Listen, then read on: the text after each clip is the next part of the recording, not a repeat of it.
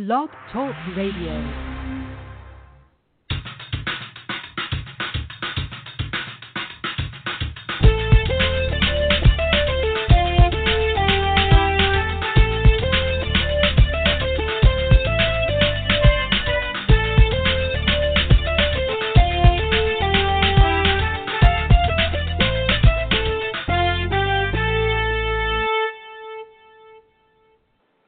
Welcome to Go For It.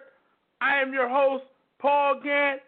We're going to be talking sports and having fun doing it. I want all your ideas, all your opinions, and all your beliefs. And, of course, as always, you will get a heavy dose of my opinion. If you have an opinion, the number to call, 646-727-3070. That's 646-727-3070. You can listen to the show at blogtalkradio.com/PGant. That's blogtalkradio.com/PGant. You can send messages to the show on Twitter at GoForItGant. While you're there on Twitter at GoForItGant, give me a follow. Great show lined up for you today. Expected to be joined by Blazers guard Gerald Henderson Jr. Gerald is a upcoming free agent, and so it should be interesting what he says about that. But we're going to talk to him about his playoff experience with the Blazers. They gave the Warriors all they could handle. Gave him not a long series, but they gave him a tough series. And so we're going to be joined by him. And also, Rider University assistant basketball coach Marlon Gill will be joining us as we talk the NBA playoffs. And we look at the NBA playoffs, and we look at what we've been seeing over the past few weeks and few days, I should say. And first and foremost, you look at what's going on now with this series last night with the Cavaliers and the Toronto Raptors. I know, and here's the thing. They say a series doesn't start until the road team wins. And at this point in time, the road team has not won. So the series has not officially started. But I will say this. Even though the series has not started according to that old adage, the series doesn't start until the road team wins. This series has started, and this series is probably over. But here's what I'll say.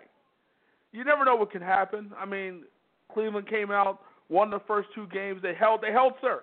You know, they did what they had to do. They controlled their home court. They won on their home court, and ultimately now when on their home court, they're up 2-0. But it's not that they won on their home court. It's how they won on the home court. I mean, they dominated the Toronto Raptors. Dominated.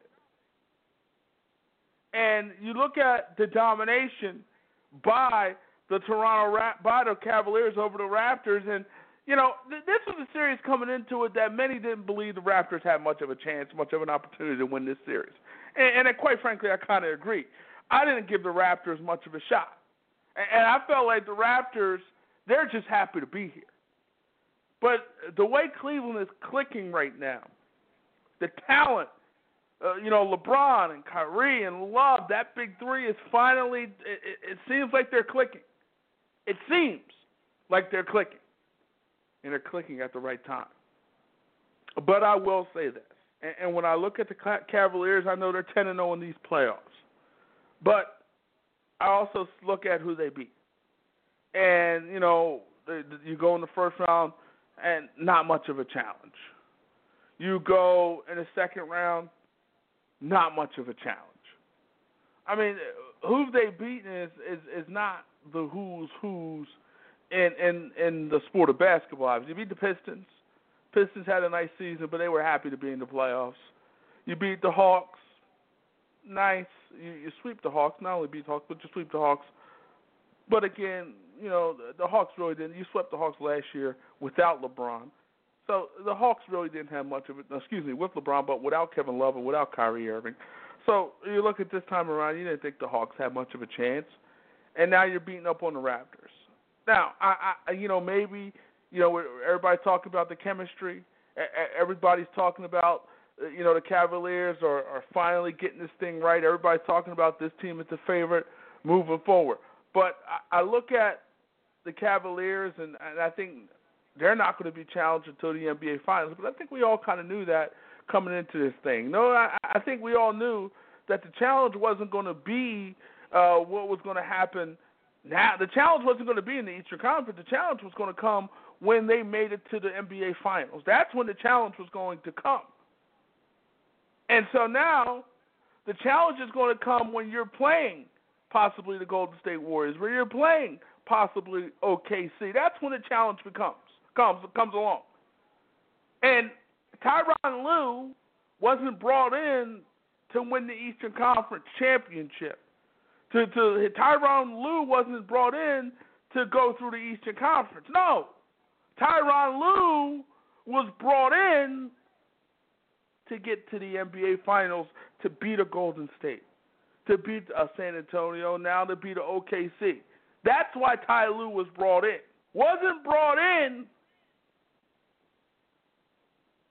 because of David Black got this team to the NBA Finals. He got them to the NBA Finals. All right, and he won 2 games, by the way, with a depleted roster. But obviously management felt like it wasn't enough. Obviously LeBron James felt like it wasn't enough. So they needed that guy who could demand respect from LeBron and from the other players to get this team over the top. We'll see if Ty Lue is the guy. I'm not going to do jumping jacks and, do cartwheels and jumping around all this and all this other stuff because of what I've seen to this point from the Cavaliers.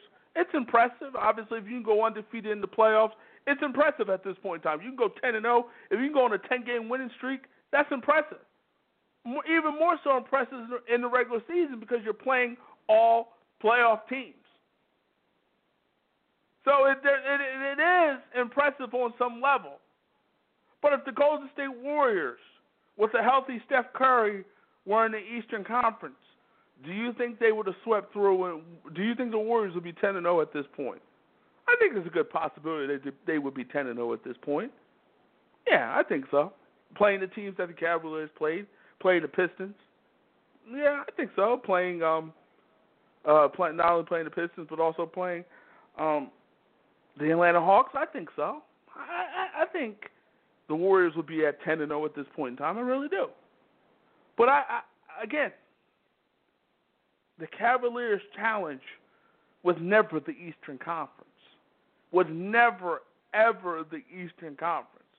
That was never, ever the challenge for the Cleveland Cavaliers with Blatt as the coach, with Ty Lue as the coach. It was never the challenge. That was never the issue. Foregone conclusion that the Cavaliers would get to the NBA Finals. Foregone. There was never any doubt whatsoever about who was going to the NBA Finals from the Eastern Conference. Yeah, we talked about the Miami Heat a little bit, but Bosh went down. They got Joe Johnson. They went on a nice little run. It seems like maybe the Miami Heat could pose a threat to the Cavaliers, maybe. But ultimately, the Miami Heat couldn't get past the Toronto Raptors. So the Toronto Raptors took care of the Miami Heat. So the way the Cavaliers are playing now, it's great. It's beautiful. It's 10-0. It's impressive on some level because, again, it's 10 victories against playoff caliber teams. But I would not get so happy. I would not do jumping jacks. I would not do anything crazy because at this point in time, this on some level was expected. Maybe not 10-0, but what's about to happen, Cavaliers go to the NBA Finals, was expected. Blatt, Lue, or what have you. It was expected. The next challenge is, and the real challenge is, and the challenge that everybody has been pointing to from day one is what happens when they play either OKC, either Golden State. And that's going to be where we can talk about whether or not Cleveland is the team that they really are. That's where we can find out what kind of team the Cavaliers really are. We'll see. We're going to bring the guy now. We've been talking the NBA playoffs with him throughout the course of these playoffs, and it's been a fun ride thus far to this point, at least in these last few rounds. I mean, the first round wasn't that great, but Second round was decent, couple decent matchups, and obviously you got OKC and Golden State in his third round. But we're going to bring him in now. Rider University assistant basketball coach, Marlon Gill. Marlon. Paul, what's up, man? How are you? Good. How are you, man? I'm doing good, man. I can't complain. It's Friday. For sure. Thanks for joining us. No problem, man. No problem at all. Let's get right down to it, and I think this is probably Captain Obvious, but I'm going to ask the question anyway. Is there any way on God's green earth that the Toronto Raptors can beat the Cavaliers? Well, unlike you, I'm doing jumping jacks and push-ups and all that stuff because I don't think anybody's stopping Cleveland, man. The way they played throughout these playoffs, man, it's like fine wine, man. You just get better with time. And every game, they get better and better. I mean, I didn't think in game one, I didn't think they could play any better, going on that run in the second quarter. And then game two, Toronto has a decent lead, a 4-6 point lead.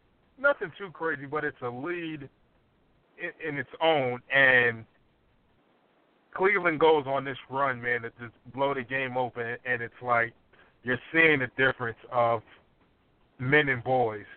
And that's no knock on Toronto. They have good players, but Cleveland's just clicking on all cylinders, and they're doing it in a variety of ways. In the series against Atlanta, they were hitting shots from the perimeter. So now what does Dwayne Casey do? It says, all right, let's play up on them so they can't make those shots. And now the Cavs are just killing them in the paint. So it's like pick your poison of how you want this cooking. And as a fan, it's a good thing to watch, man, because, for me being a coach, you just like to watch good basketball, man. And the Cavs are just clicking on all cylinders, and it's good basketball to watch as a whole, man. And like I said, I don't know where things turn for them, but, it's just a good sight to see. Granted, it's the Eastern Conference, but, hey, you can't knock 10-0 right now, man. 10-0 is 10-0 regardless of how you sliced it. Hey, it's not the Cavs' fault of who's in front of them right now. That is true. But here's my question. Isn't this almost expected? I mean, didn't we expect the Cavaliers to pretty much dominate the Eastern Conference? Maybe not 10-0, but we pretty much expected a dominant Cavalier team going through the Eastern Conference. Isn't what we're seeing almost expected? Yeah, but at the same time, I don't think the matchup favors Cleveland a lot more. And the reason why I say that, Kyrie kind of neutralizes Lowry. Everybody knows my take on DeMar DeRozan, so I think him and J.R. Smith neutralize one another. But the part where there's an issue is who guards LeBron. And I say that with, let's say now if it was Miami that actually would have made it to the conference finals, Luol Deng has given LeBron trouble in the past. So it's a better matchup. Whiteside is a better matchup for the bigs that Cleveland plays. If Valanciunas is playing in this series, is a little different, sure, but, I just think it's all about matchups. And right now, all of the matchups are in Cleveland's favor. And like I said, you can't knock them. They're just playing who's in front of them. For sure. And like you said, it is impressive when you go 10-0 and any stretch of basketball. It's impressive. But, I mean, I kind of expect this. But I will say this, and to your point, the way they're playing, it's not necessarily who they're beating, it's how they're beating them, and they're dominating, and it seems like it is all clicking at the right time, and it should be interesting to see what can happen moving forward. We're talking to Rider University assistant basketball coach Marlon Guild. And let me ask you this now, and let's go to the other side. Let's go to an actual series, a real series. And Golden State, OKC. OKC got it done game one. Golden State came back. It's been a battle of third quarters. Westbrook had a big-time third quarter in game one. Curry with a big-time third quarter in game number two. At this point, I know you had OKC winning this series in 7.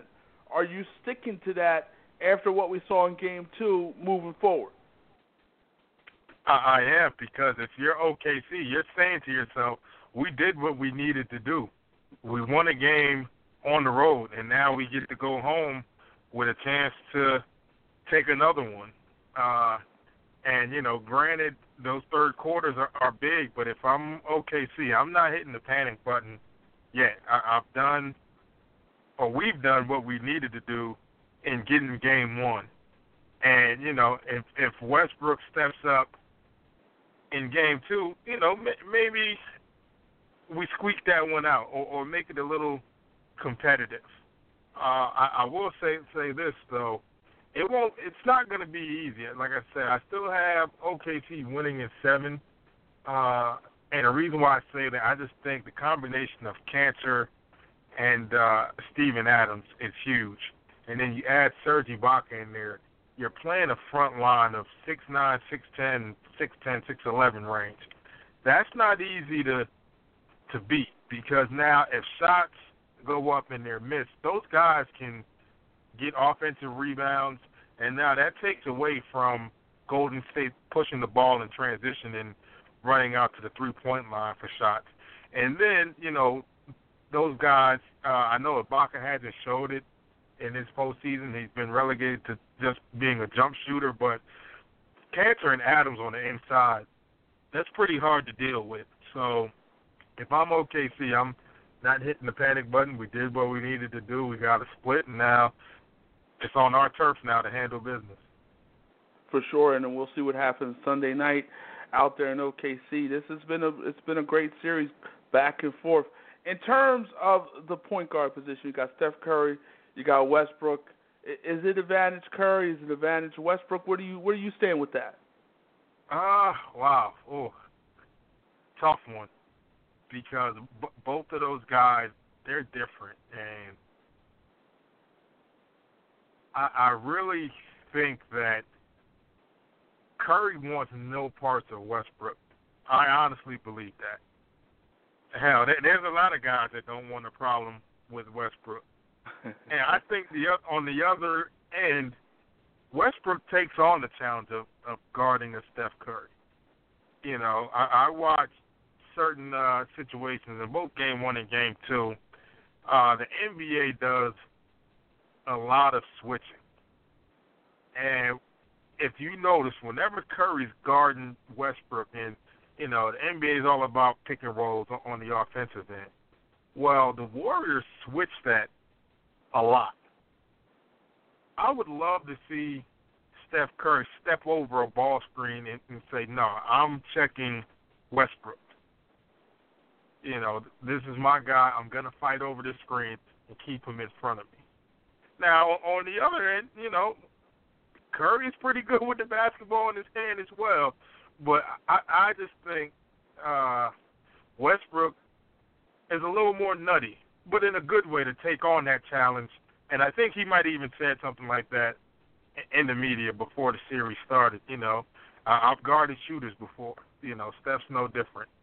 And, that's what I like to see, man. A guy that's not going to back down. And Curry might be the best player in the NBA, but if you ask certain guys, Westbrook's right there in the top 5, and he'll take on that challenge of wanting to be the best. And I think sometimes Westbrook, that plays a part in the game being ahead of him or losing his head a little bit, so to speak. But I really do think that, Westbrook is I'm not going to say a superior player, but to me, he's the better player of the two, man, just because of that swag and that dog that he has to him. So you feel like, what Westbrook has done in these playoffs, I think, has been absolutely impressive. And quite frankly, what he's done this regular season has been impressive. And also, if you look at it, if Steph Curry and the Warriors don't win 73 games, I think we could easily talk about Westbrook as possibly being the MVP of this league. I mean, the triple-doubles, all the things that he's done to this point in the regular season and what he's done in these playoffs at this point in time.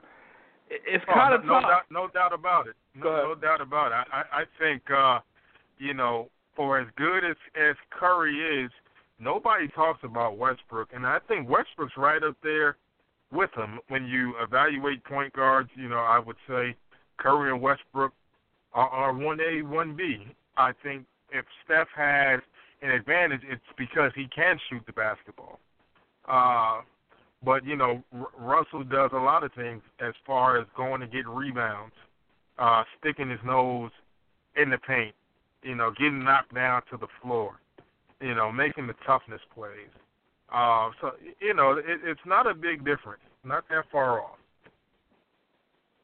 No, I mean, I think I totally agree. It's not. I mean, I think you can make a legitimate argument for Westbrook being better than Curry and vice versa. I think legitimate arguments can be made on both sides of the fence. But I think at the end of the day, if we look at this particular season and what Steph has done in terms of upping his scoring average 6 points in a season, that's good. That's big time. That doesn't happen. I mean, he went from having an MVP season the year before to having a no-doubt MVP season this year. So, I mean, I think you can go both. I really honestly believe that you can go both ways, and I think you can make legitimate arguments for either player in terms of who's better. But it's an interesting argument because of what Westbrook brings to the table. He brings a lot to the table, and it can't be discounted what he does bring to the table. We're talking to Rider University assistant basketball coach Marlon Gill. Marlon, who needs Game 3 more? Warriors, Thunder. Who needs it more? I really think the Warriors needed more because of the regular season and what they were able to do to go 73-9. For OKC, if I'm them, I'm saying we have nothing to lose. Nobody thinks we're going to win this series anyway. Everybody thinks it's going to be a competitive series, but everybody thinks that Golden State's going to win. So it's always going to be more pressure on them because if they lose a game or lose this series, the doubt will start creeping into people's heads of, hey, this team wasn't that good. That 72-10 Bulls team was the superior team, and so on and so on. So I really think there's more pressure on Golden State to win Game 3. Will they win Game 3? No. Okay. You like OKC? Sticking with it. Thunder up. So the Thunder and 7. Here's my own. I'm not saying it can't happen, but here's my only thing with that and 7. You're telling me that OKC is going to go to Oracle and win. I mean, they beat San Antonio twice, and no doubt that's big time. But you tell me they're going to go to Oracle in a Game 7 situation where history tells you Game 7 bet on the home team. You believe that will happen? OKC will go to Oracle and beat Golden State. Well, I'm not a betting man because the NCAA doesn't allow me to be a betting man. But the last time I bet, I wasn't a man. I was a young man, and that was the Knicks beating the Heat on Allen Houston's floater, which was a great shot, by the way, and one of the best shots I've ever seen and been around in my life. But to get back to OKC, a Game 7 at Oracle, there's no pressure on them. They can go in and just play their game and do what they need to do. They've done it before. They went to San Antonio and won 2 games. They've already won a game at Oracle. There's no pressure on them.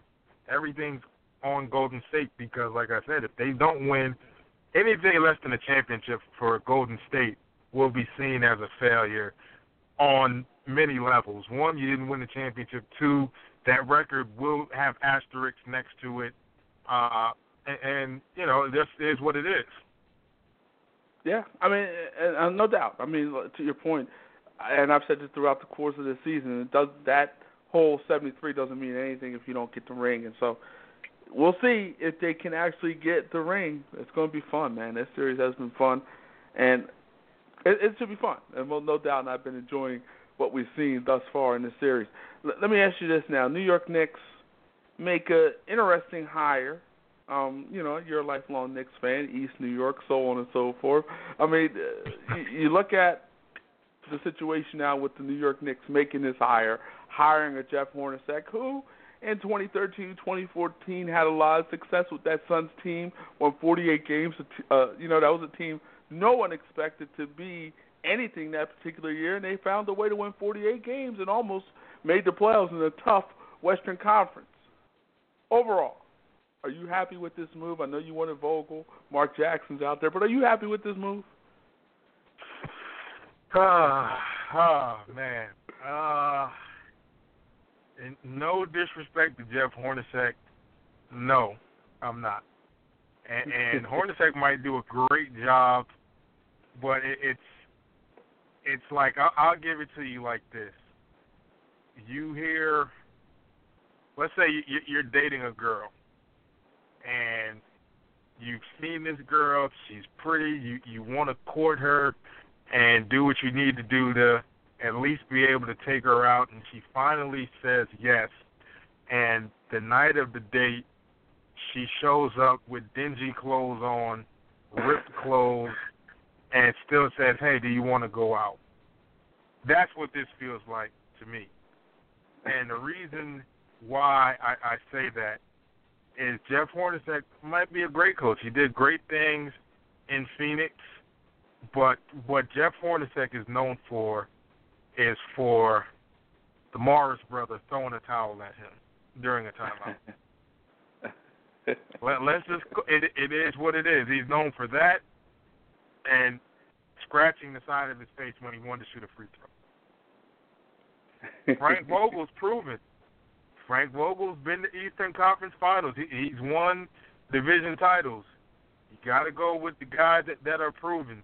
And I don't know if that was what was Phil Jackson's thinking in hiring a coach, but Frank Vogel, and it's typical Nick fashion, man. Guys are staring you right in your face, and you go and do something else. They've done it in the draft, and now they've done it on the bench. Nothing new.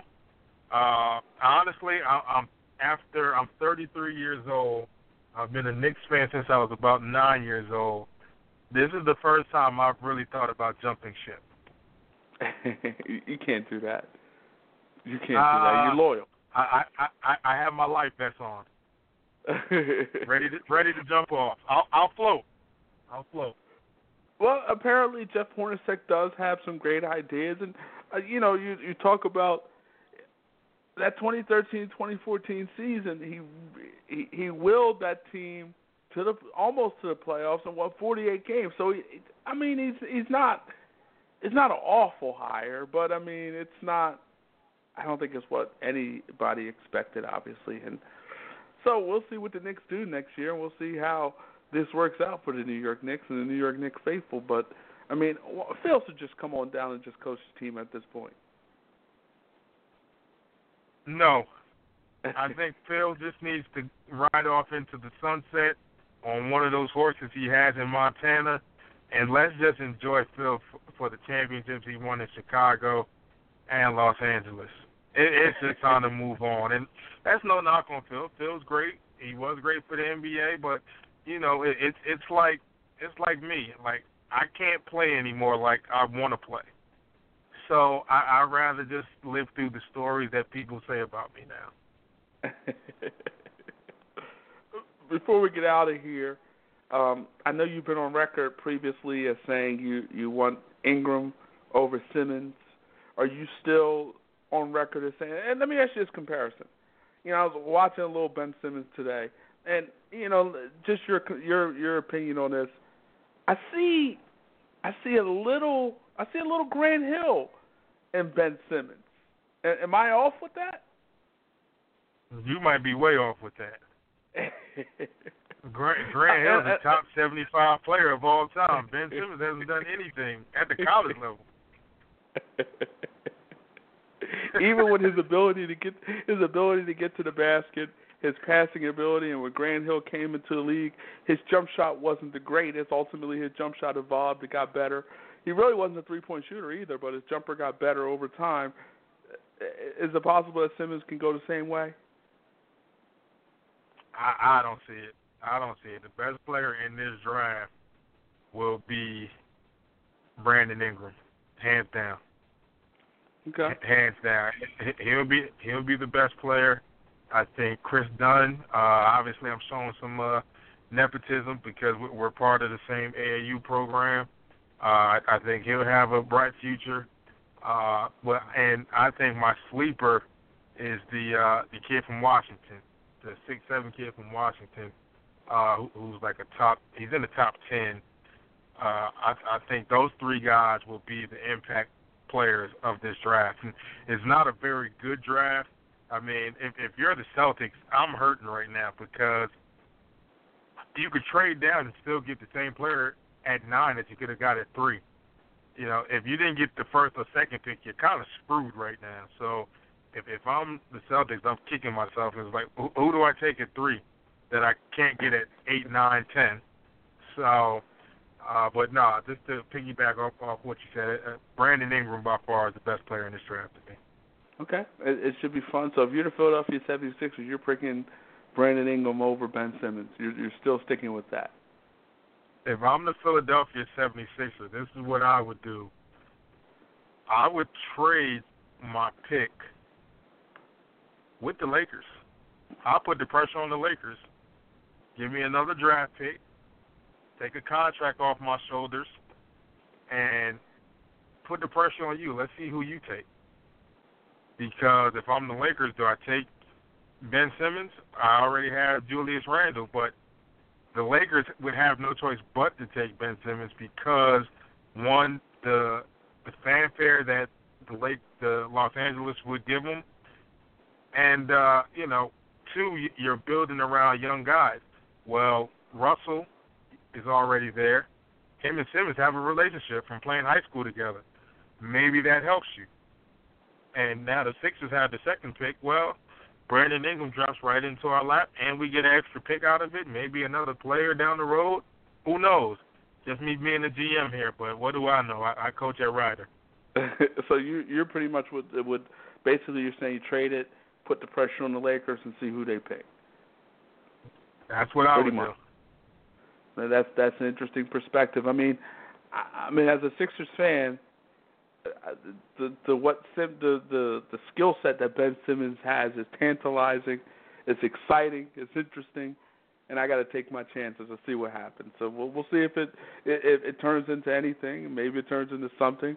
Maybe it turns into nothing. Let me ask you this: at worst, what can Ben Simmons be? At worst. At worst, I see Ben Simmons as a 13, 8, and 4 guy. And the only reason why I say that is, the one thing he lacked at LSU, I thought, was the Kobe, the killer. We've spoken about the Kobe plenty of times. Certain guys have it, certain guys don't, and I'm just not quite sure if he has that. If he can get it. So that's my knock on Ben Simmons, but that one knock takes a lot of notches off his belt for me. Okay. All right. So 13. That sounds like an Andre Iguodala type on some level. Right, which is not the first pick. Not at all. We'll see. It should be fun, man, and we'll see what happens as we get closer to the NBA draft. Pleasure, man. As always, thanks for having me, my man. Thank you. Take care. Bye-bye. Rider University assistant basketball coach Marlon Gibbs, his thoughts on the NBA playoffs as they go on. And he's talking about Marquise Chris out of Washington, the power forward out of Washington. And so we'll see what happens, man. And, I mean, the NBA draft, it's right there upon us, man. And, what happens with the Philadelphia 76ers and where they go here. Will they go with Simmons? Will they go with Brandon Ingram? Here's what I'll say. Brett Brown knows and has an idea about Ben Simmons. He spent some time with him over in Australia. So, to me, if Brett Brown passes on Ben Simmons, then that might tell you some things. That most definitely might tell you some things, because you look at it, and like we said, Simmons has a relationship with Brown. Brown has a relationship with Simmons. Those two have crossed paths before. So again, if in fact the Philadelphia 76ers decide to pass on on Ben Simmons, to me, that is very, very telling. Should be fun, should be interesting. Can't wait to see how the whole thing plays out. But we're going to bring in a guy now, was in these NBA playoffs with the Portland Trail Blazers. Blazers did the unexpected. They got to the NBA. They got to the playoffs first and foremost, which was unexpected. And then after getting to the playoffs, again, unexpected, but they got to the playoffs, they actually ultimately won a round in the playoffs, which was, again, unexpected. So a lot of unexpected things came from the Portland Trail Blazers during this NBA season. They got to places that no one expected them to get to, and they got far in these playoffs and gave the Golden State Warriors all they could handle. And a guy who was a part of that is Gerald Henderson Jr. We're going to bring him in right now. Let's bring him in now. Guard for the Blazers, the Portland Trail Blazers. Let's bring him in, Gerald Henderson Jr. Gerald, how are you? I'm doing great, Paul. How you doing? Doing well. Thanks for joining us. Get right down to it, man. I mean, I want to start with the playoffs that's going on now in the Western Conference Finals. Big-time series between the Warriors and OKC. Series tied at 1. How do you see this thing playing out? Can OKC pull this off? They got a chance. I never count anybody out. They got a chance. The way they were able to come into Oakland and beat the Warriors in Game 1, gives me a feeling that they may be able to, win a few more games. I do still see the Warriors as the favorite and think they'll ultimately win. They have just too much firepower, it seems, and always find ways in the fourth quarter, besides Game 1, to pull it out at the end. So, it should be interesting the rest of the series. Now, it's a battle of point guards. You got Westbrook, you got Curry. Let me ask you this. In your opinion, for you, who's harder to guard, Curry or Westbrook? Who's the harder one to guard? I'd say Stephen. For sure. Number one, just because he has such range. He can shoot pretty much when he gets over half court. So you got to pick him up, and then he has the ability to go by you. He's got a great handle and can get by you and finish or make plays for other guys. Westbrook doesn't shoot it as well. There's nights where he gets hot from distance, but he does have a little more quickness and athleticism to the rim. So they're both tough to guard. But Stephen, with his shooting ability, I think separates him a little bit. Now, you guys gave the Warriors all they could handle. Ultimately, they beat you in 5. But, I mean, obviously you guys really, really played well in that series and really gave the Warriors a rough go. What is the takeaway for you guys from this series? What do you take from this series into the offseason? Well, we look at it as a positive. Obviously, you never want to lose to anybody, but taking the defending champs to 5 games, and really 5 games where we were in every single game, couldn't come up with some of the plays down the stretch in most of the games except one that we did win. You just learn from the experience, and in watching them, they always seem to make the right play, make the right pass, or get a stop in the most crucial moments in all of the games, which kind of put them over the top with us. So, going into the off season, I think guys are feeling good. And everybody had a great year on our team, so it's all positive. And when you talk about experience, that's the best kind of experience you can get, is playing against arguably the best team in the league and giving them everything we had. For sure. You guys play well in that particular series, but like you said, the Golden State Warriors, they know how to close and they know how to get it done. We're talking to Blazers guard Gerald Henderson Jr. And Gerald, you guys ultimately get to the second round. You beat the Clippers in the first round. Some would argue, you know what? You beat the Clippers, but you beat the Clippers without Chris Paul, without Blake Griffin. How do you respond to something like that? It's not our job to put guys on the floor, on the other team. They got injuries for whichever reasons, and that's our game. Guys get hurt all the time. It just so happened that their two best players did. But, we play who we have in front of us. And, people can say that, had they played, we would have lost. It's all hypothetical. When it comes down to is we played who was in front of us and we beat them. And then the next round we played Golden State just as tough as anyone has. So,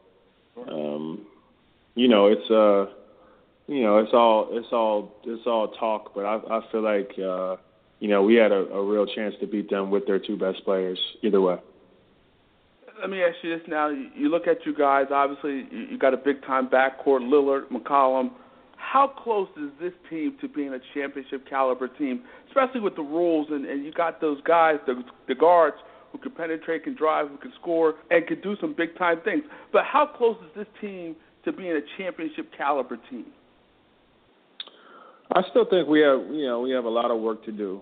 We had a good season and a good playoff run here, but still got a lot of work to do. I think this summer will be important to keep some guys, and I'm sure the management will be looking to bring some other guys in. Always trying to make the team better, and we'll see. We obviously with Dame and CJ having the exceptional years that they had, they'll be looking to keep them, and they'll improve over the off season, and we'll see. It's hard to say the exact pieces that you need to be a championship level team. People thought that the pieces that we had this year would be at the bottom of the league. So it's always a tough thing. Chemistry is a tough thing to really get a gauge on until you see it or you don't. So, we'll look and see what happens this summer and really how that team starts next year. Now, you look at this team coming into this season, like you said, no one expected the Blazers to be where they were this season, making the playoffs, winning a round in the playoffs. No one expected that. Looking back on things and coming into training camp with this team, did you honestly think the playoffs were a possibility? Yeah, I thought they were a possibility. Every year there's a team or two that really surprises people. We happen to be one of those teams, by a long shot, and I could see the talent that we had on the team.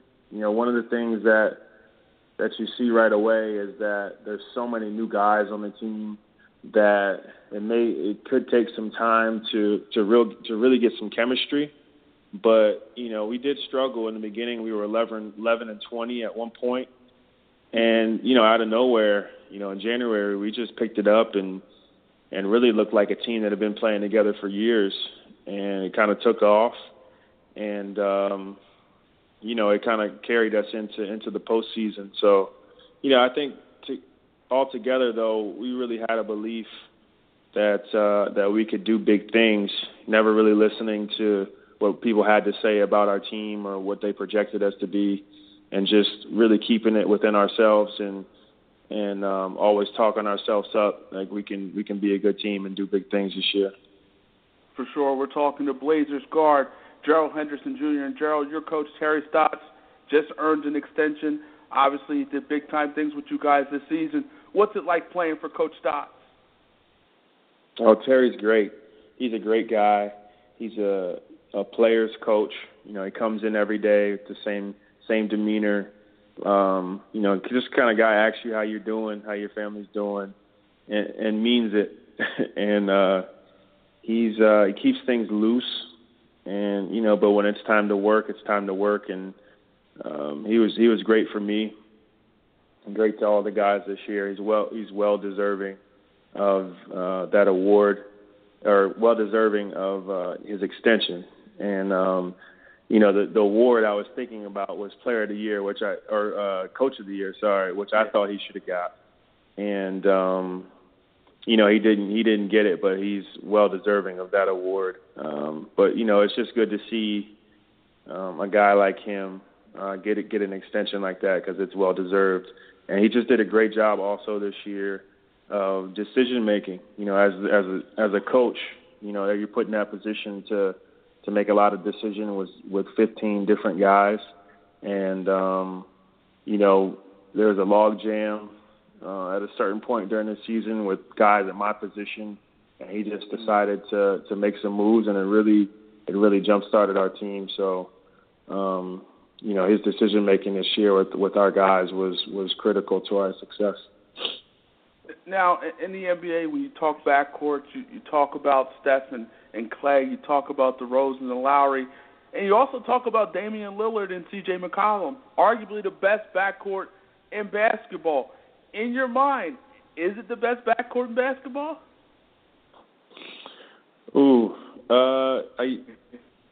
You'd have to. I think you got to get a little more specific with that question. So, if you want to say best overall backcourt, I'd probably say that's tough. It's tough, because you got Clay and you got Steph. Klay Thompson, I'd probably say is probably the best overall two guards we got in the league. He can light it up on the offensive end, and then is a really good defender as well. It's hard to say. I see these guys every day, and as their teammates, they impress me every day. I mean, really, with Dame's ability to shoot from, where Stephen shoots from, and score the basketball, lead the team. And then CJ, with the year that he had, just being able to score the ball in so many different ways, his handle, so smooth. He's just so impressive. It's hard to say that they're the best backcourt, but they're right up there. They're right up there with the best. I think time will tell a little bit. You got to let them play a couple more years. These other guys have had a few more years to establish themselves together. So I think that's what will mark them as the best. Just a little bit of more time. We're talking to Blazers guard Gerald Henderson Jr. And how about Lillard? I mean, obviously another big-time year. He's doing big-time things, putting up big-time numbers. We talk Curry, we talk Westbrook, we talk Chris Paul. It's time to talk Lillard as well. But how good is Damian Lillard in comparison to the Currys and to the Westbrooks and to the Pauls out there? I'm putting him in the category with all those guys. As his teammate, and seeing him up close and personal for a year, he is the real deal. He comes in, has the same demeanor every day. He puts in his work, gets his shots up. He's very adamant about being a leader and very vocal guy. But also he's about going out there and getting after it. He plays with a chip on his shoulder every game, especially when he's playing against another point guard that they would say is better than him. He wants to go out and prove people wrong. In a lot of cases, especially this season, he got snubbed with the All-Star bid. Mm-hmm. Definitely, clearly should have been on the team, but for whatever reasons was not. And he took that personally. And then on top of that, he's just what I would call just a real one. He's a great guy, honest guy, just one of the people you can trust, and just a stand-up guy. So I enjoyed being his teammate this year. Let's go to you now, Gerald. Last offseason, you had the hip surgery. Did that slow you down earlier in this season? Oh, absolutely. It took me a little while to get my stride. it's you come back from surgery, especially a major surgery like I had, and it took me two months to walk afterwards. So, getting into basketball shape is even tougher. So it took me a while to get my body in condition to play, and then getting on a new team, new offense, new defense, learning how to play with my teammates was all an adjustment for me. So it did take me some time to get moving, but after Christmas, I really came into my own and felt good, felt in really good shape. And, at that time is when the team really started turning up. So I felt good about my contributions to our success. So, anybody who knows going through an injury is a tough thing. But at some point, you get it back and it feels good. Let me ask you this now. You're going to be an unrestricted free agent. There's a lot of money to be made out there. I heard you're on the record as saying, first and foremost, you would like to return to the Portland Trail Blazers. But we look at the Portland Trail Blazers. We got Crabbe, we got McCollum, we got Lillard. Is there minutes there for Gerald Henderson Jr. in Portland? Well, there were minutes this year. I averaged about 20 minutes. I think after All-Star break or after January, end of January, I averaged about 24, 25 minutes. So, it's a different role than I played earlier in my career, but it's a good role. I made it my own, and I was able to help the team win. The biggest thing for me is being in a position to affect what's going out there on the court, and not particularly starting. Everyone would love to start, and me included. But for the team that you're on, you have to play a role that's best for the team. And, also as a player, you got to put yourself in this, on a team that's best suited for you. So there's a lot of things that go into free agency. So, this summer we'll look at it, and if, I'd love to be back there. It's a nice place. If they want me back for, with the right deal, then we'll make it happen. If not, then it'll be another destination. But I know the 1 year I did have there was a great one.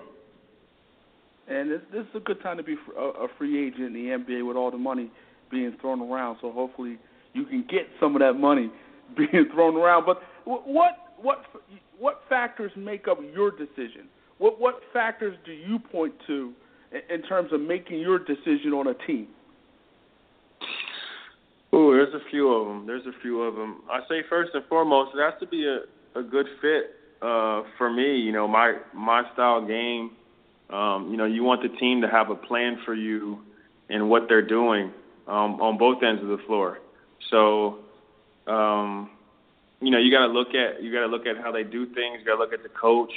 The other guys around you. See if you mix well with them. You may not be able to really tell until you get out on the floor, but, you give it an eye test and then gauge it from there. It's geographical stuff isn't as important to me. I just want to ball.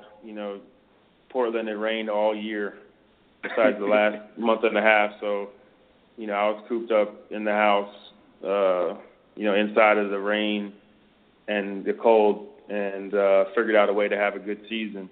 So it's not really as important to me. But, and then what most people try to stay away from saying on the radio or TV is the money. But, everybody wants a good deal. Everybody wants to feel like what they deserve or to get what they feel like they deserve. And, because this is a job, you do put hours on top of hours into your craft, and, you feel like you should be compensated well for that. So, that'll play into it as well. So we'll just see what happens in the middle of the summer, and, it's a good time overall, though. For sure. And, obviously people, you talked about the money.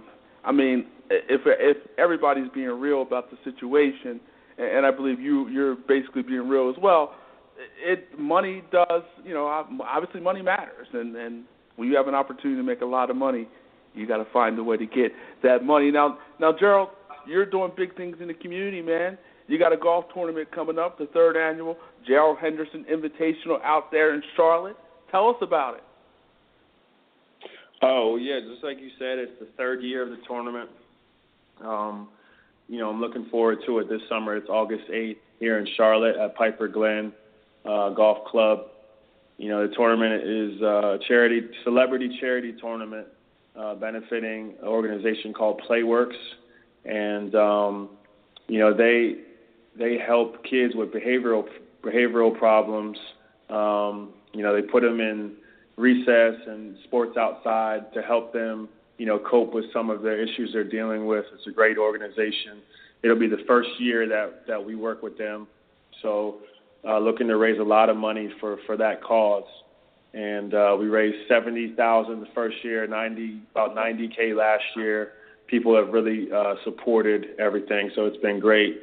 We've had, celebrities from myself, my father, local Matt Carroll. We had Julius Erving play in it last year. So, we've had, a few guys come out and really show support. So just looking forward to the same thing this summer, and it should be a great thing. So fans, make sure you go to the website, ghjunior.invitational.com. That's ghjunior.invitational.com, so you can find out some great information about the Gerald Henderson Invitational. How's your golf game, man? It's a little rusty right now. I played my first round yesterday. I started with 2 double bogeys and kind of stumbled into the clubhouse through 9, but then I shot it even on the back, so let me know I have a little game left. So I just got a little fine-tuning to do before my tournament. Okay, all right. Let me ask you this, man. I mean, during these playoffs, I saw Gerald Henderson, a different side of Gerald Henderson, an angry Gerald Henderson. You and Gerald going chest to chest there, man. What's going on with that Gerald Henderson? Yeah, if you push the right buttons, man, you can see a side of people that you may not see all the time. But I don't want to call it a dirty play, but I don't know if it was a clean play. I got tripped, and I knew he did it on purpose. So, I had to get in his face and say something to him. But the playoffs get testy. You've seen it almost every game now. There's some kind of altercation or something that goes on that they got to stop the game for. Unfortunately, a few plays after that, I got thrown out the game for talking a little too much to him. But that's the way it goes, man. It's sometimes you let your emotion get the best of you. So I got to do a better job of keeping myself in the game, though. But at the end of the day, Gerald Henderson Jr. ain't a punk, right? Oh, not at all. Not at all. But, Before we get out of here, obviously you got the Curry, Steph, and Dale, but we got the Hendersons, Gerald and Gerald. Who's better? Ooh. Are you talking about basketball or are you talking about golf? All of the above. Ooh. Well, I haven't played with Stephen yet. We talk every year about getting out and playing, but our schedules just never align. I played with Dell a few times. He can hit it a long way. He's a good player.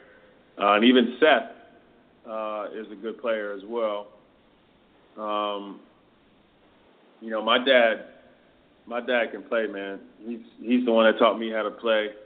Doesn't hit it very far, but hits it straight. He's got a great short game, can really putt. And, my game's like up and down, man. I could shoot even par. I could shoot 85. Like, it just depends on the day, because I just don't play enough to really have that consistency that I used to have when I was younger. In terms of basketball, I think Stefan's better than all 4 of us, for all 5 of us, including Seth. He's he's light years better than all of us. But he's definitely being his friend for, man, I'd probably say 10, 12, about 12, 13 years now. We were the same high school class too. We played against each other in high school. I'd say he's making everybody proud with the way he's doing his thing out there on the court. He's turned himself into a 2-time MVP, well deserved, and it's just a cool thing to see. He's the greatest off the dribble 3-point shooter I ever seen, and quite frankly, he's probably the greatest 3-point shooter in the history of the game. At this point in time, I don't think there's really an argument. No argument. I'd agree with that. The way where he shoots it from, how he shoots it, how many times he shoots it and makes it, it just sets him apart. For sure. Again, fans, go to the website ghjuniorinvitational.com. Hit this man up on Twitter at ghjunior09. Also on Instagram at G_Hender09, and support all the great things going on with Gerald Henderson Jr. Gerald, a pleasure, man. Wish you nothing but the best of luck. Go get that money and have a great summer. Paul, I appreciate all that, man. Thanks for having me on. Gerald Henderson Jr. Blazers had a big-time season. Ultimately, they made it to the playoffs. Ultimately, they went around in these playoffs. And, it was a successful season in Portland. I don't think anybody can disagree with that. They did and took it as far as they could take it. And, you got to kudos to Terry Stotts. Kudos to that backcourt, Lillard, McCollum.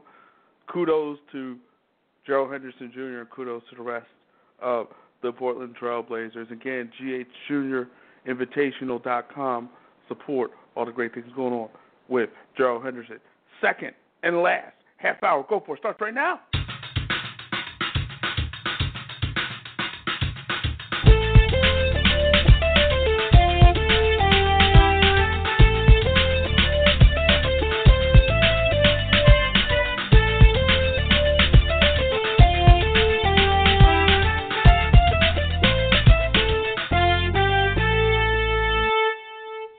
The second and last half hour Go For It starting right now. In that first hour, we were joined by Rider University assistant basketball coach Marlon Guild. And also, we were just joined by Blazers guard Gerald Henderson Jr. So it was a pleasure talking to those guys. And, wish those guys nothing but the best of luck moving forward. But let's move on now here. Obviously, game number 3 coming up on Sunday in a series that is actually a series. That they can call this Blazer, Raptors, Cavs at this point. They can just call that series, maybe. But here's the thing, and I hate because NBA series can turn around fast. They really can, and you'd be surprised. First 2 games, teams get blown out of the water, not even close. It's crazy. There's no, you even look at San Antonio and OKC in that game 1, where San Antonio just whipped OKC. Just took them took them outside and took them in the back and just whipped on them. It was just not even close. But in game 2, OKC came back and changed the dynamics of the series. Even in game 3, after losing, OKC came back and won all the games, won the remaining 3 games of the series, won 3 games in a row. Now again, I'm not saying these Raptors can do all that. That's OKC. This is Toronto Raptors. That's Westbrook. This is Lowry. And Lowry, who had an all-star season, is not having an all-star playoff. His first 2 rounds, they basically didn't have him in the first round against Indiana. Against Miami, he had showed some flashes in a few games in those series. But from there, he's just been, and now in this series, he's been awful. It's been awful, and this is a playoff for Kyle Lowry to forget, quite frankly. Even though the Raptors have gotten as far as they've gotten, even though this franchise has never been to this place before, which is the conference finals, even though they got to this place, Kyle Lowry has just been awful, considering what he considering his regular season numbers. 17 points a game, but his shooting is not great. He's just not playing Kyle Lowry type basketball. He's not, he's not the guy that we saw in the regular season. I mean, the regular season, Kyle Lowry was ridiculous. I mean, 21 points a game, 4 rebounds, 6 assists. We go to the postseason, his points per game are down, 4 points per game. Everything is down. I mean, he's just not playing the way we remember Kyle Lowry playing. It's just not that guy. 35% from the field. I mean, that's awful.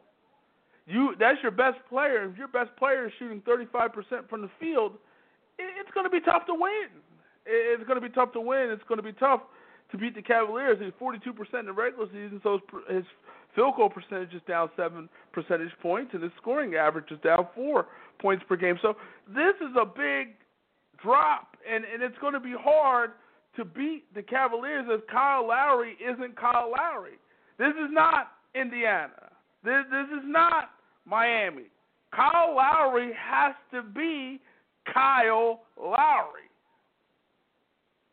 Bottom line, point blank, period. This dude's got to be Kyle Lowry. He has got to be that guy that we saw in game number, against the Heat? Was that game 6 against the Heat? He's got to be that guy that we saw in game 7 against the Heat. He's got to be that guy. If he's not that guy, then Toronto has no shot. But this team, they got a great home crowd. Maybe Drizzy Drake will be in the building. They're going to need all the energy they can get from Drizzy Drake, from everybody. They're going to need that kind of energy if they want to win this series, if they want to get a game in this series. Because I think that's what it's about at this point. Maybe pride. But here's the thing. 56 wins is 56 wins. This is a 56-win ball club in the regular season. So it's not out of the realm of possibility that they turn this thing around. And sometimes it takes a game to turn this thing around. You're on your home court. You got some confidence. You got a country behind you. You got people at Jurassic Park out there. You got obviously the 20,000 plus in the building supporting you. You got support. And, of course, you got Drizzy Drake. So now you got all the support. And so with all the support, you can maybe turn this thing around. Maybe. And that's a big, huge maybe. Do I think they turn around? No. Do I think they can win a game? Maybe. Do I think the series is over? Of course. But anything, and so that's why you play the game. Maybe they turn it around. Maybe they don't. And there's a good chance they won't. But let's go to the series that really matters. That's Golden State and OKC. I mean, the first two games, the high level of basketball being played. Again, a third quarter, Magic, Steph Curry in Game 2, Westbrook in Game 1. The battle of these point guards going back and forth. Game 3 now. You're going back to OKC. The health of Steven Adams is important. Got to hopefully make sure he is 100% and he's good to go. And there's no problems, no lingering effects from that situation from Game 2. And so hopefully he is where he needs to be. And from all reports, it seems like he's going to be okay. So you need that, obviously. You need what you can get from, you need Cantner to step on up. You still need what you get from Deion Waiters in these playoffs, Foy as well. You need that to happen. And here's the thing when it comes to home games. Home games is where you usually get your role players. Role players tend to step up on your home court. So you need those role players to step up. Of course, you need Westbrook and Durant to come and bring what they bring to the table. But, of course, and you expect them to bring it on some level, at least one of them, to bring it in that particular game, game number 3. And, again, at the end of the day, there's no team in the league that can roll out 2 top 5 players, essentially, in Westbrook and Durant. Nobody. Nobody can do it. And so you look at Golden State now, and you look at OKC, these two teams, in my opinion, are fairly evenly matched.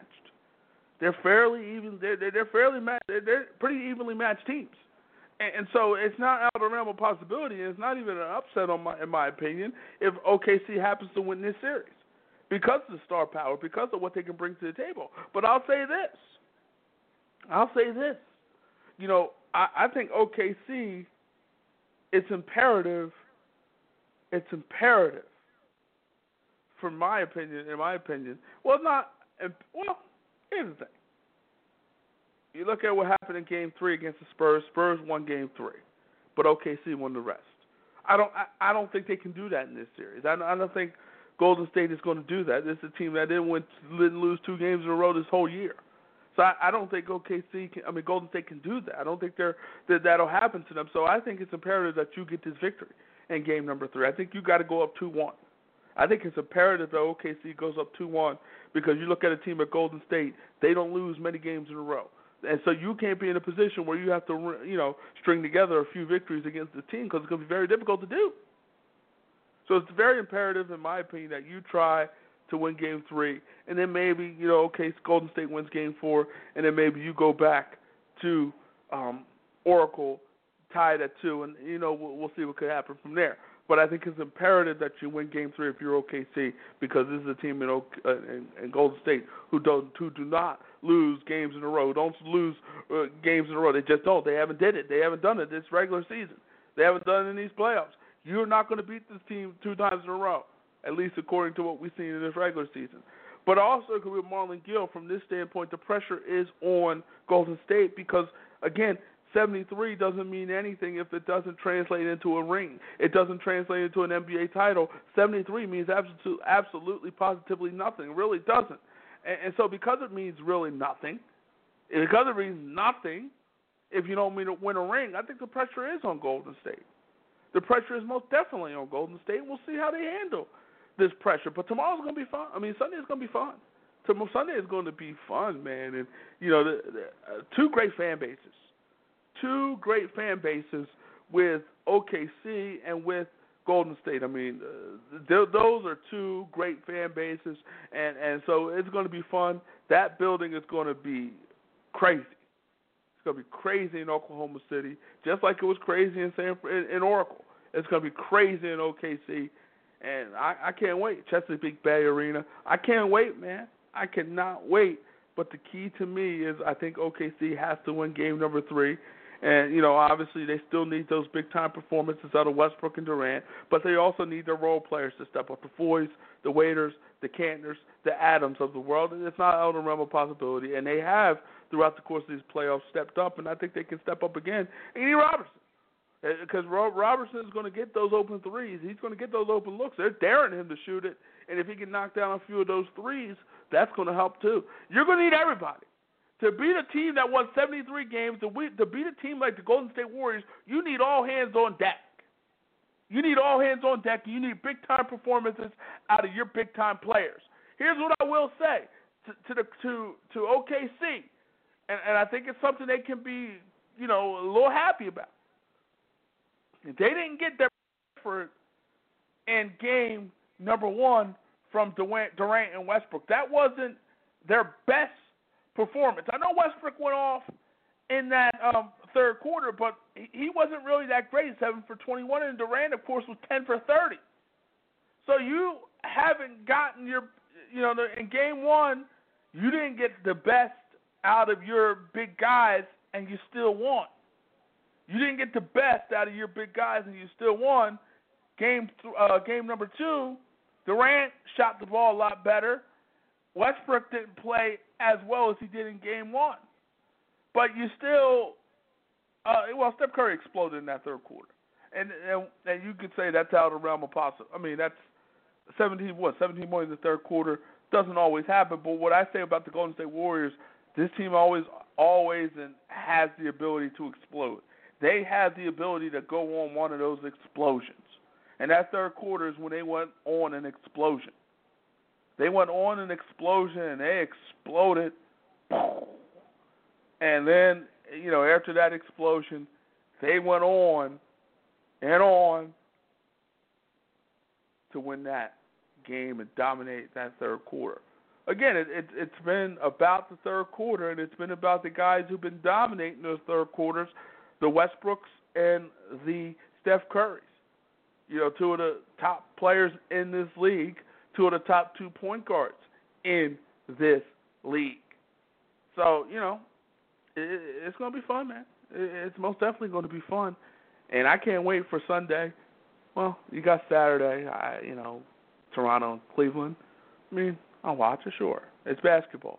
And I want to watch as much basketball as I can before I lose it. And it's going to be soon when I lose it and won't be able to watch the game that I love. And that is basketball. Well, let's go to Janoris Jenkins now. 5 kids, 4 women. He says it's a blessing. I will say what it is a blessing is the kids. Obviously, kids are one of the most ultimate blessings, probably the most ultimate blessing that you can get. I mean, it doesn't get any better than having kids. It really doesn't. An opportunity to impart some wisdom, an opportunity to see your seeds grow into something possibly special. There's nothing great than having a child. It doesn't get any better. And Janoris Jenkins, he's got a few of them. He's got 5 to be exact, by 4 different women. And so, he had 4 children, all under the age of 3, with 3 different women before he went to the Rams in the second round in 2012. His 5 children range from ages 2 to 8. He's been busy. He takes care of his kids. He said, quote, "I'm a great father. I take care of my kids. I do what I got to do. I'm not the guy that's going to flash my kids, put them on social media for everybody to see." Jenkins says, he also says he sees kids the whole time in the off season, pays his money, takes care of his kids' baby moms, and all that good stuff. He signed a 5-year, $62 million deal in this offseason, $29 million in guarantees. He's going to need each and every one of those millions to pay off all these different baby mamas. I mean, here's the thing. And, I think it's obviously admirable for anybody to take care of their kids. That's what I mean. It's admirable, but it's really what you're supposed to do. I know there's a lot of people that don't, but there are also a lot of people that do. And it's what you're supposed to do. You make the child, you have to raise the child, and you have to support the child emotionally, financially, and everything else that comes with it. You got to do it. That's what comes to the table. That's what happens when you have kids. Now, obviously, he said he spends summers with these kids, which is beautiful, which is great, and is what you're supposed to do. But I will say this. I will say this. I've talked about this before, but I think it's very important that we watch where we plant seeds. And I said this before, and I think it's a perfect time for me to reiterate. You got to watch where you plant your seeds, because you're planting seeds in all these different women, and you're not there with these women. You're not with the women, and therefore you can't spend all the time with your kids. You can spend some time with your kids, but you can't spend all the time with your kids. The kids don't live with you. And so because you're dealing with that, because you don't have all the kids living with you, it's an issue. It's a problem. It's a situation. And so because you're dealing with that, I think it's tough. But again, I commend him for taking care of his kids, but that's what you're supposed to do. I commend him for spending time with his kids, but that's what you're supposed to do. But I do have to knock him from this standpoint that you got to be careful, again, where you're planting your seeds. You're planting your seeds in places that are, you're planting seeds and you're making babies, and it's costing you money. The kids are a blessing, ultimate blessing, but it's costing you money. It's going to cost you a lot of money because child support ain't cheap. And I don't want to say reckless behavior, but, at this point in 2016, every man should be putting on some type of protection. And I don't know the relationship that he's had with some of these women. I don't know if they were long-term situations or whatnot. They couldn't be too long-term because, he had 3? He had what did he have? He had what? because kids' age their age range is 2 to 8, and so he had what?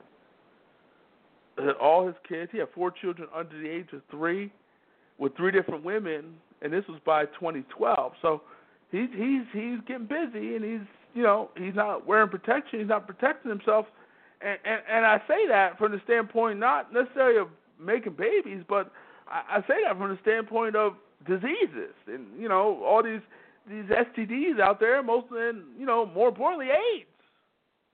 The rest of the diseases you can live with. Most of those you can live with, but AIDS, with a lot of technology and everything, it's gotten better, but still, it's a monster.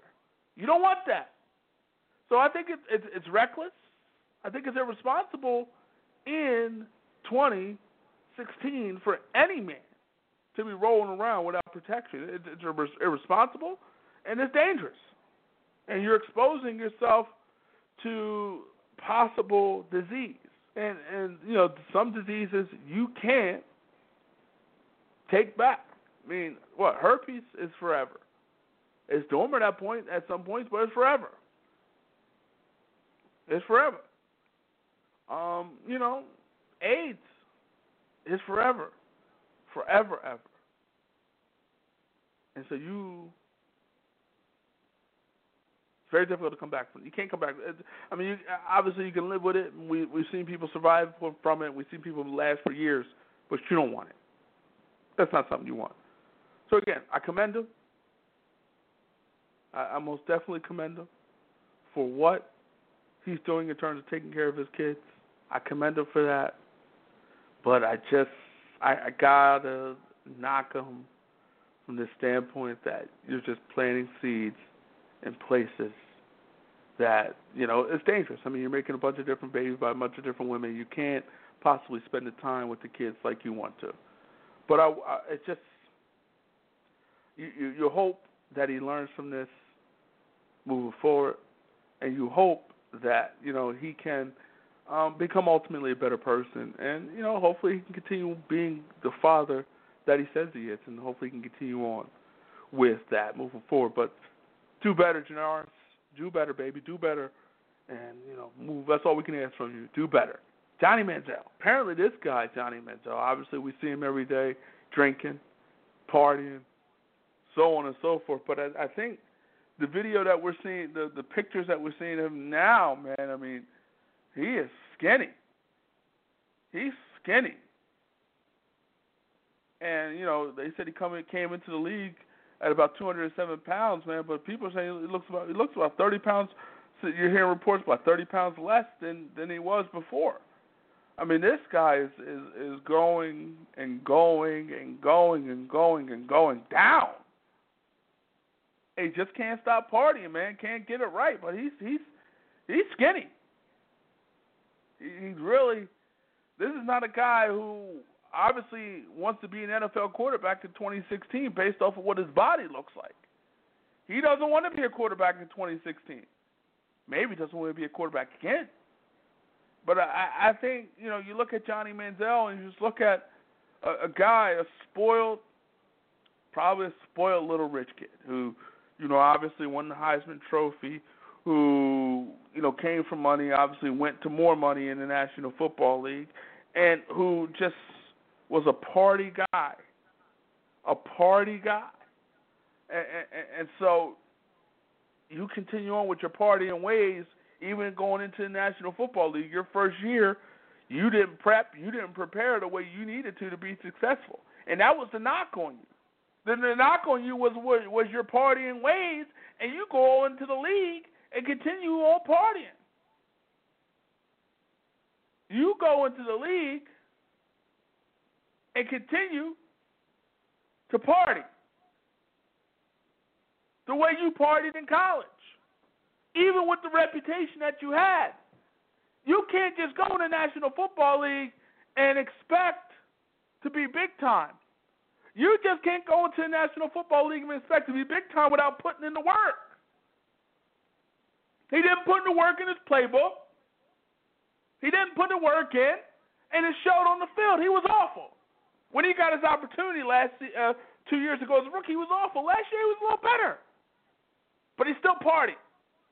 still doing the things that are distracting the team and just taking away from his ability to do what he needed to do on the football field. Hey, if everybody parties. He's young. He's got money. Decent-looking guy. He's a quarterback in the National Football League. You can understand why this guy wants to party and make some money. I mean, you can understand why this guy likes to party. You get it. But if the party is getting in the way of your ability to do your job, then you need to cut it out. Obviously, he hasn't done it. And it continues on the cycle. You get fired pretty much by both of your agents. They drop you. Don't want to deal with you. That's a sign that you need to do something. You need to get the help that you need, or it could end tragically. I mean, you're losing weight. You're still partying. And you're not making any type of strides towards changing. It's an unfortunate situation. It's a sad situation in a lot of ways. You feel for Johnny Manziel because of what he had, the opportunity he had. Cleveland was dying for a quarterback. They were dying for a quarterback. They were dying for a guy to be the face of their franchise. They were dying for you to come in and do big things. And you, with the opportunity of a lifetime, just threw it all away. You threw it all away. You partied and kept partying like it was 1999. That is going to get you in trouble. And I had questions about your ability on the field. I'm not even talking about your off-the-field stuff. I had questions about your ability on the field. I just thought the league was too bigger, too much faster, and I just think you didn't. I didn't think you had it as a player. But I most definitely didn't think you had it upstairs either. I had questions about you upstairs, your mental makeup, your ability to lead a team, your ability to be a face of a franchise. I had questions about that. And those questions, unfortunately, have come back. The answers at this point in time are saying and telling me that you can't and don't have what it takes to be a starting NFL quarterback in this league mentally. You don't have what it takes to be a head and a CEO of a franchise. You just don't. It's evident, it's obvious, until you get the help that you need, you will continue on down this path. And that's sad. Hopefully he can get the help that he needs. Phil Mickelson had some issues with insider trading. Ultimately, he avoided jail time. But what's come to light is that maybe Phil Mickelson has a gambling problem. Obviously, insider trading is a crime. You can go to jail. But he avoided jail time. All he needs to do is pay back the $931,000 that he made on a single trade. He was giving insider information from a guy who was a known gambler, Billy Walters. And so it brings up questions about what is Phil Mickelson doing with all his money, all the money he made in endorsements, all the money he made on the golf course. He's made a lot of money, and in the process of making a lot of money, obviously he's spending or gambling away a lot of his money. Otherwise, he wouldn't involve himself in insider trading. He involved himself in insider trading. Ultimately, he took the profit that he made from the stock tip and paid off Mr. Waters. But you would think a guy like Phil Mickelson would have money just lying around. You would at least think he would have $1 million to throw at somebody. All the money he's made. He's made a lot. What? Estimate what? Almost $500 million? That's crazy. That's crazy. All the money Phil Mickelson has had. And now this guy, I guess seemingly maybe gambled it all away. All away. That's crazy. Anyway, hopefully Mickelson gets the help that he needs, but that's troubling. I want to thank Blazers guard Gerald Henderson Jr. for joining us. I want to thank Marlon Gilbride, University Assistant Basketball Coach. You can listen to this show and other great shows, blogtalkradio.com/begin. Follow us on Twitter at GoForItAgain. Like us on Facebook at GoForItAgain. For everybody here, go for it. We hope you have a great weekend. See you later. Take care. Bye.